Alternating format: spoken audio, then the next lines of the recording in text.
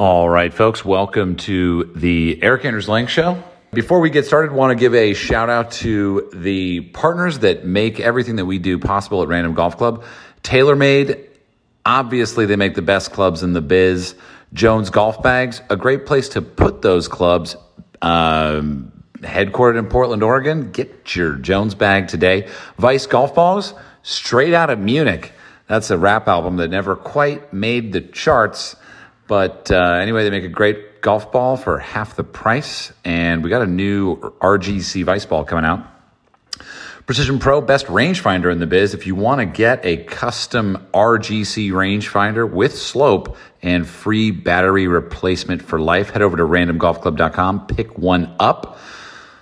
Also, check out a Whoop Strap. Get your Whoop Strap, folks, and find out about your body. I learned a lot of things I didn't know, and it's really been an impactful way for me to look at the way I both sleep and, exercise. Also, COVID monitoring device. Need I say more? Okay, anyway, fade me out, and I'll see you at the break for a couple more ad reads, y'all.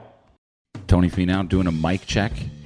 Check. 1 2 1 2. You're usually not a guest on people's podcasts. You have your own.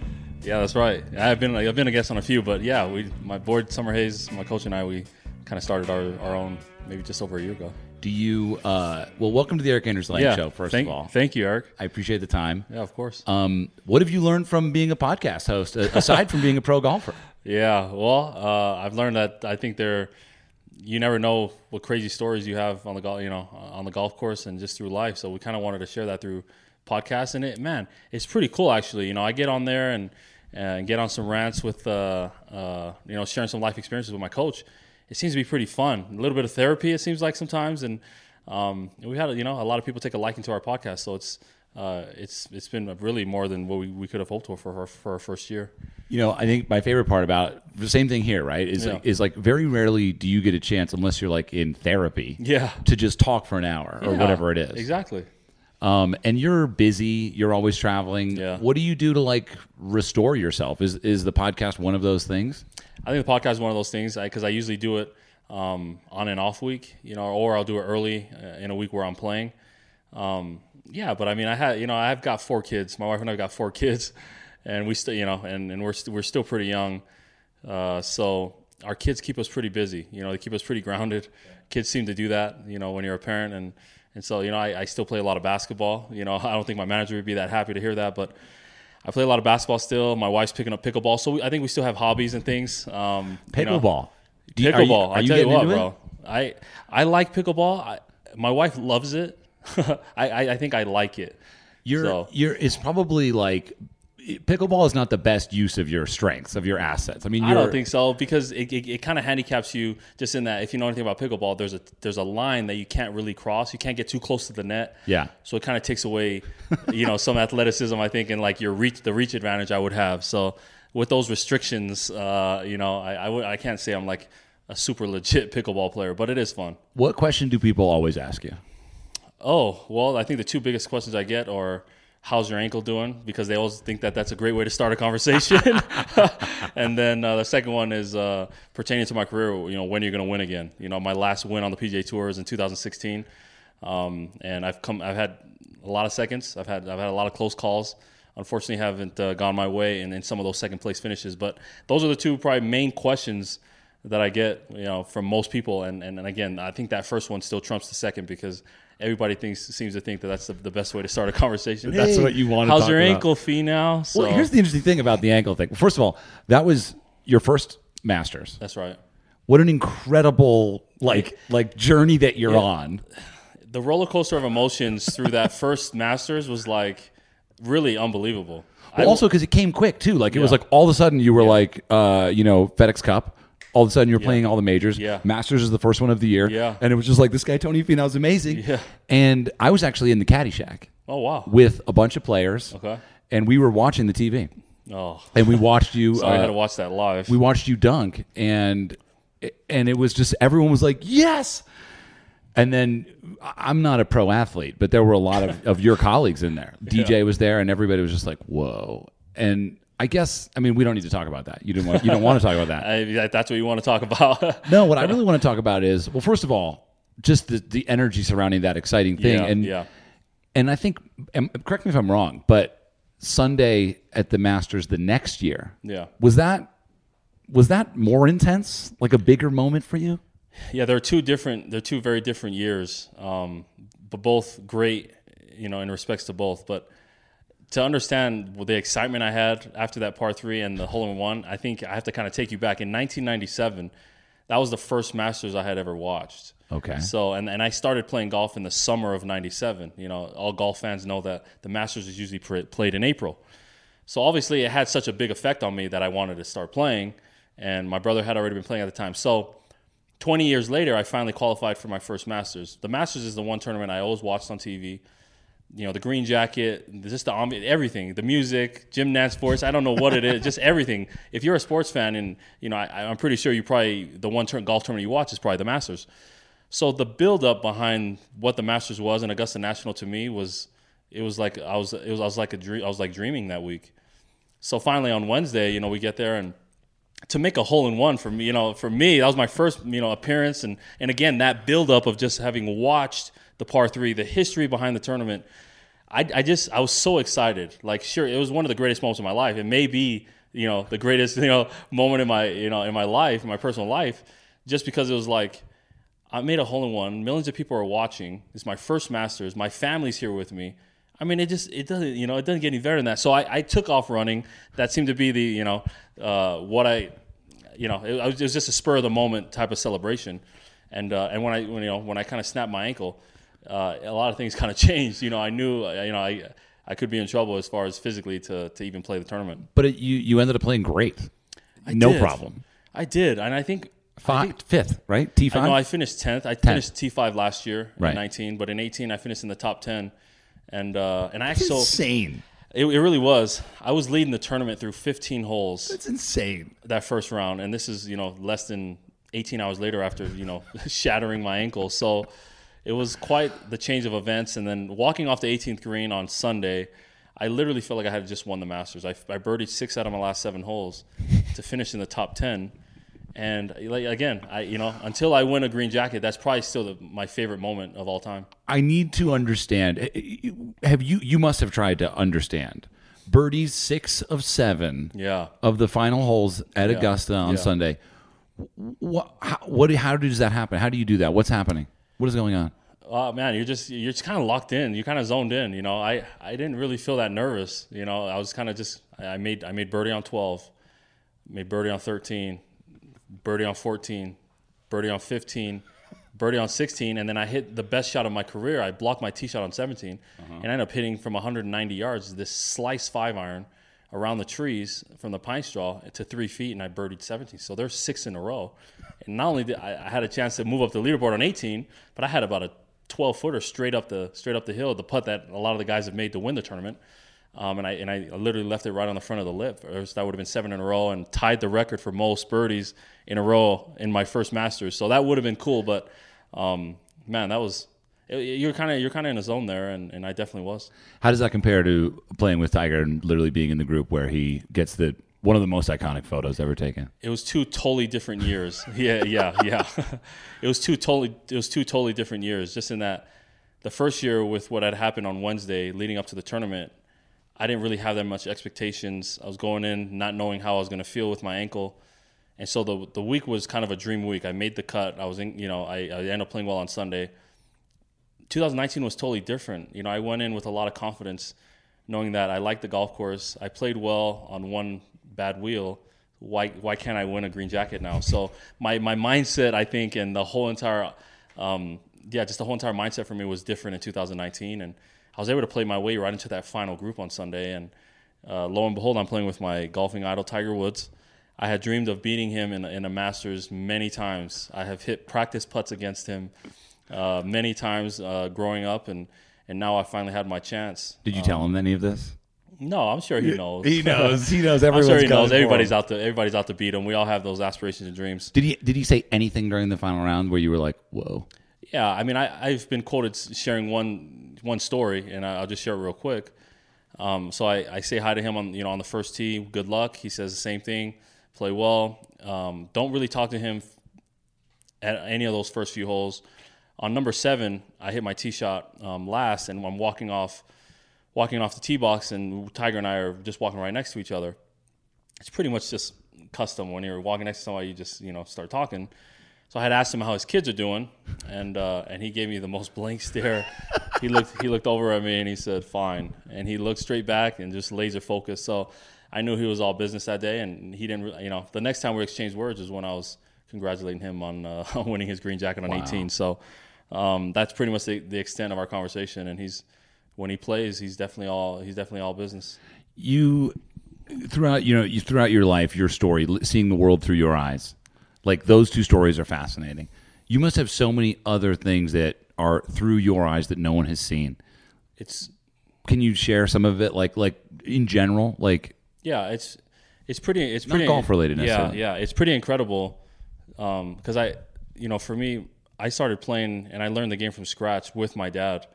I got taught to play the game, but from someone that didn't know anything about the game.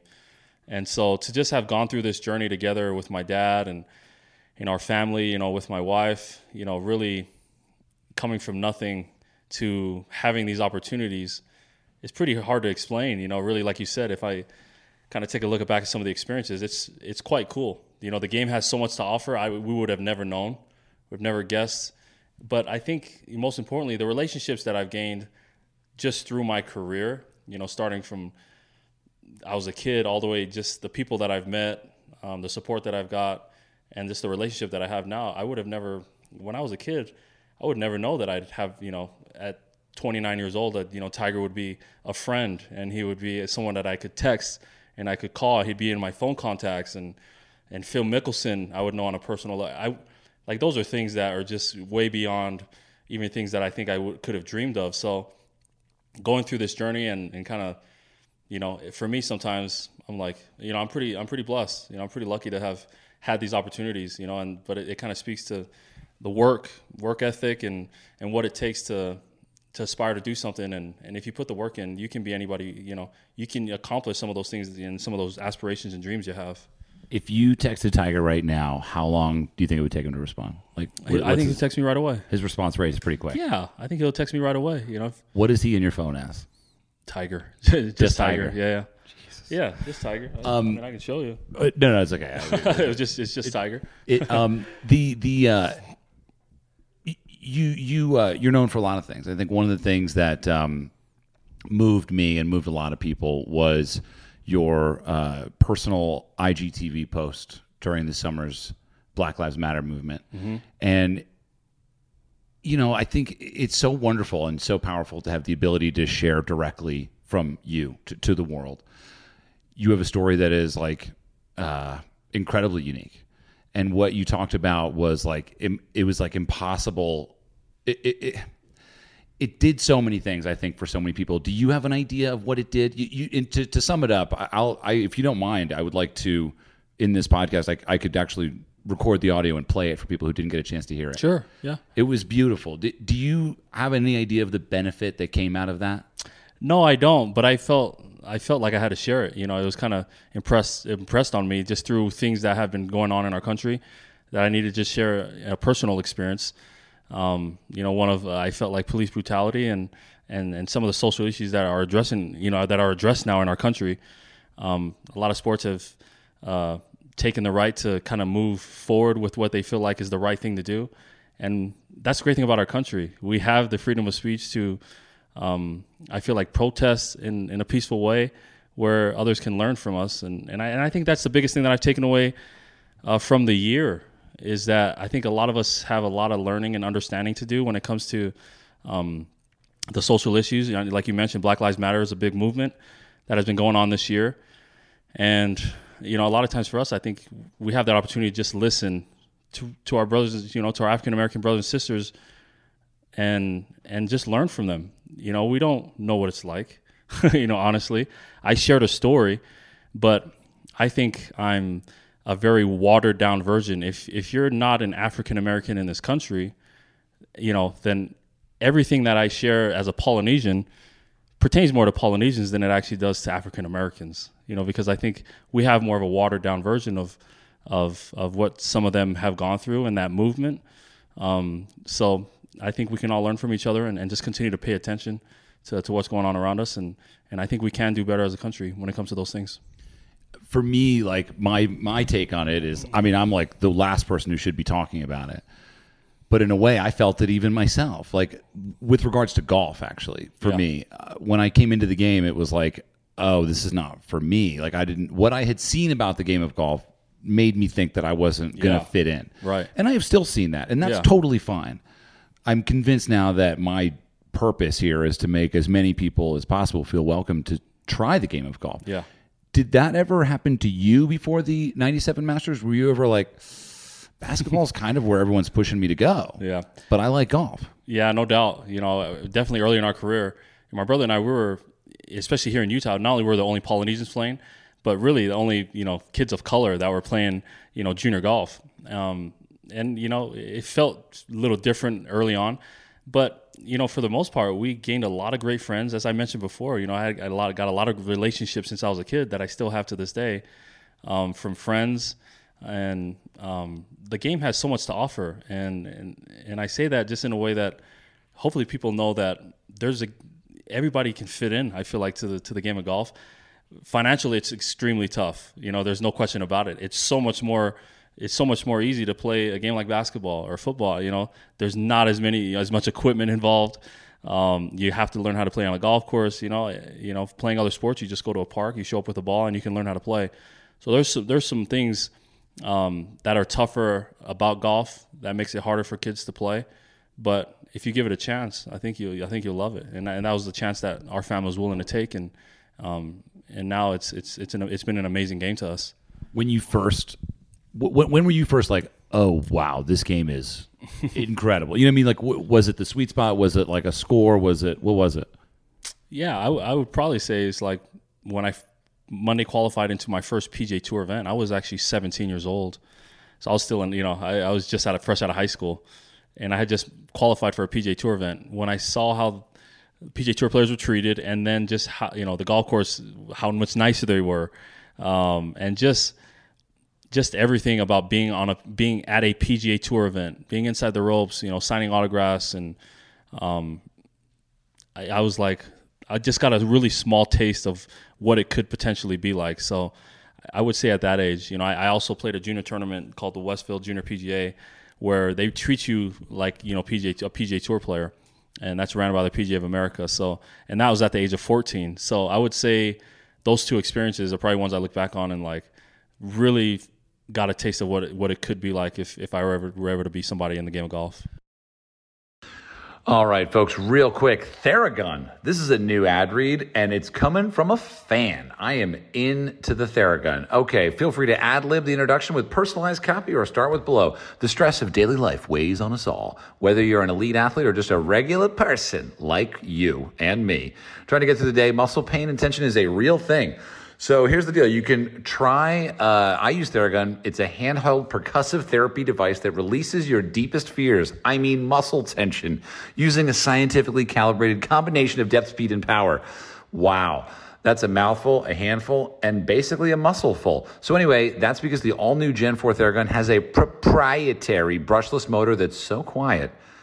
Italicized this part is, you will wonder if it is even on, while you soothe your aching muscles with Theragun's signature power, amplitude, and effectiveness. So anyway, I do love my Theragun. I've had it now for 2 years. I got a replacement once. Oh, they came out with a newer one, and I was like, send me the newer one. And they sent it to me very nicely, and I always have it in my bag. So anyway, try it for 30 days. No substitute for the Theragun Gen 4 with an OLED screen, personalized Theragun app, and the quiet and power you need. Starting at only $169. Did you know it's only $169, Bo? I did. That's a fucking deal. I got to say it right there. Go to Theragun.com/Eric right now and get your Gen 4 Theragun today. That's Theragun.com/Eric. 30 days, no substitute. Anyway, Theragun.com/Eric. All right, ExpressVPN. When you use the bathroom, you always close the door behind you, right? Whoa, this is a weird ad all of a sudden. You don't want random passersby looking in on you, so why would you let people look in on you when you go online? Honestly, I know what you do online, and I would definitely shut the door behind you. Using the internet without ExpressVPN is like going to the bathroom and not closing the door. Did you know that your internet service provider like Comcast knows every single website you visit? Wow, I didn't know that. I'm going to leave the country. What's worse is that they can sell this information to ad companies who can use your data to target you. ExpressVPN puts a stop to this. STOP. Like a stop sign. It creates a secure encrypted tunnel. And who doesn't love a tunnel? I love tunnel. I'm a tunnel fan. I'm into tunneling.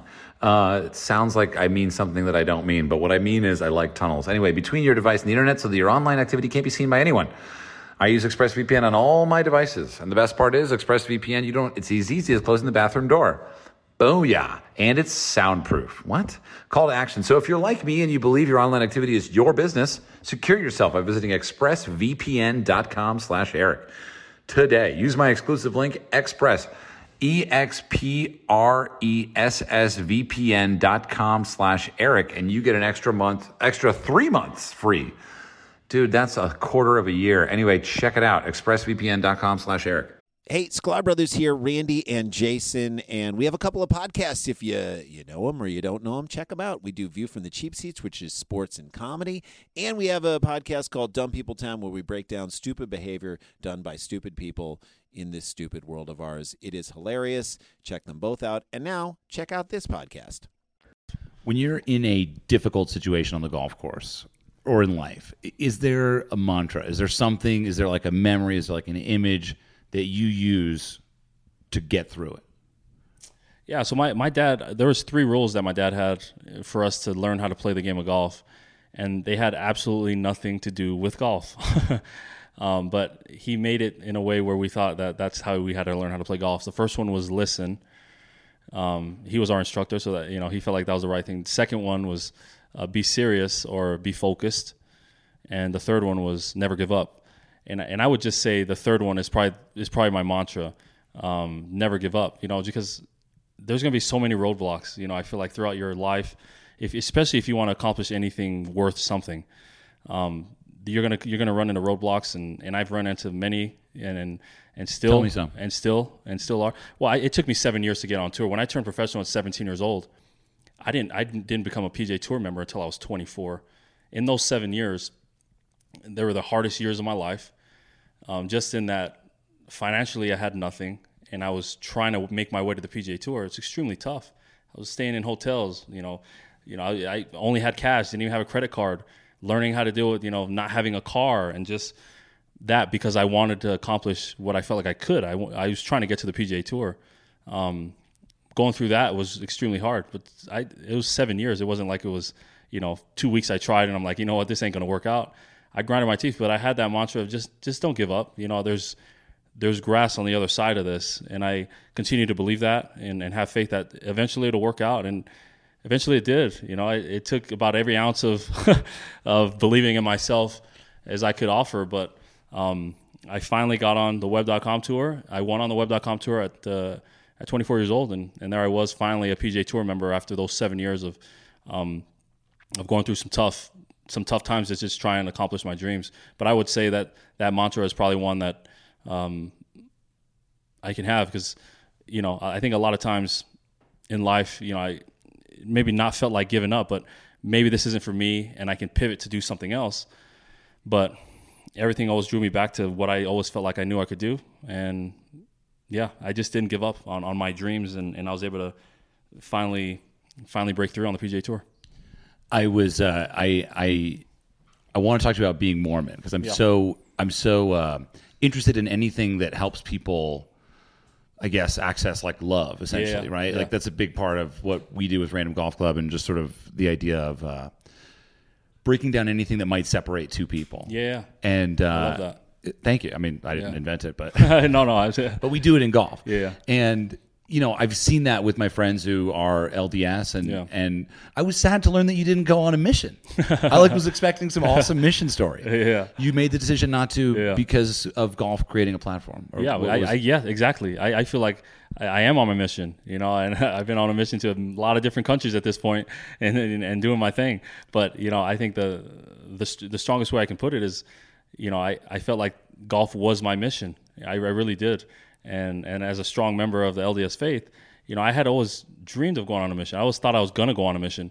But when the opportunity presented itself, I took golf as my mission, and it ended up being that was the right thing for me. I felt like, but being a member, there's not a lot of us on the tour. I think there's two of us. Daniel Summerhays and myself. I was both like Utah, Summerhays and you, yeah, both Utah guys, both Utah ties. But wait, now that I think Zach Blair is on tour. I think a little less active, but he is a member.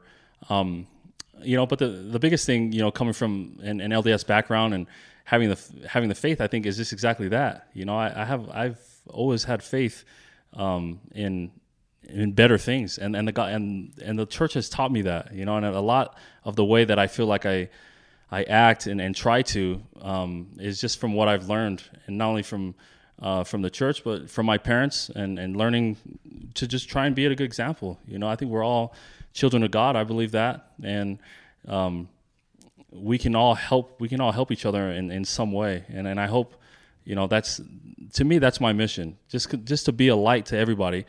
And if people take a liking to who I am or what I do, hopefully they know what that comes from. That that light is from one source, and I believe that source to be Jesus Christ. But I can only try my best to act according to what I believe. And again, if people draw to me because of the way that I am and the way that I act, again, that's light, and that light comes from one source, I feel like. It's so beautiful, man, because the hardest thing for me is when I experience in myself or as a bystander the game of golf being a selfish game. Do you know what I mean? Like, it is kind of a selfish game. It really is. And it doesn't have to be. Yeah. The most people that don't view it as a selfish game have some type of spiritual situation. Bernard Langer was one of the first people. I said, Bernard, do you think golf is a spiritual game? And he said, I didn't until I became Christian. Then I realized that I'm not playing for myself. Yeah.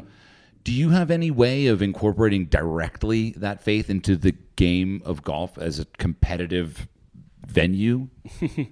Yeah, I love what Bernard said. If you ask me that same question, I don't know if I would say golf is a spiritual game, but I do believe like I'm a spiritual being, and trying to live in a physical world, and in a temporal world. And I think what I mean by that is I do believe we're all spiritual beings first, before we're actually human beings and beings, that physically exist. Pertaining to the game of golf, anyone that asks me, do I have any rituals, or I really don't. I'm the most probably. I don't have any superstitions, is what I'm trying to get at. And the only thing that I do is I pray. I say my prayers, in the morning before I play, and don't really ask for success or anything. I think I have a grateful heart to be in the position that I am, and I want to make sure that God knows that, and that He knows that, I think there's a plan for all of us, and if we do our best to accomplish what we feel like we can on this earth, I think, we've got better life waiting for us on the other side.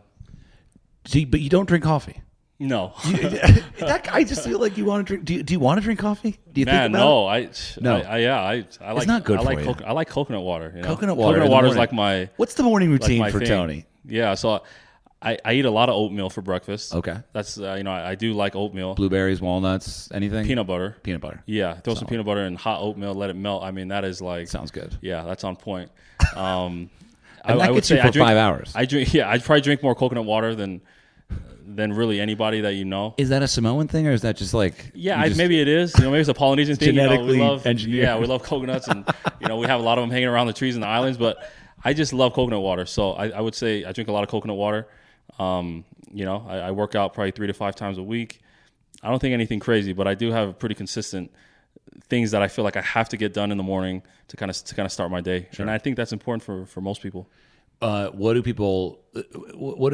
I guess. Well, going back to the Mormon thing, what do people not understand? What are people like? I don't. I mean, the coffee thing for me, but is there anything else? Well, I think that's one of the biggest things is why do you not drink alcohol? And that's not a direct question that I've gotten, but just I can see it in people's faces. Like, wait, this dude doesn't You've never had alcohol? No, ever. He's like, this dude didn't take the wine, the glass of wine or the alcohol or anything. And I think that's probably one of the most misunderstood things in the Mormon church is why not, or smoking tobacco or anything like that. There's this thing called the word of wisdom that we believe in, and it's just basically everything in moderation. But if you start, you're not going to be able to quit, and that's kind of what our leaders are preaching against, and what we feel like is actual scripture. And so we take that. If you're a member, you try and take that seriously. Right. Just in where caffeine is something that's extremely addictive. Just things that you can be addicted to. We feel like we should shy away from, and that's why alcohol. I think alcohol is a huge issue in our country. And it's I think it's a responsibility that most people like to try and have.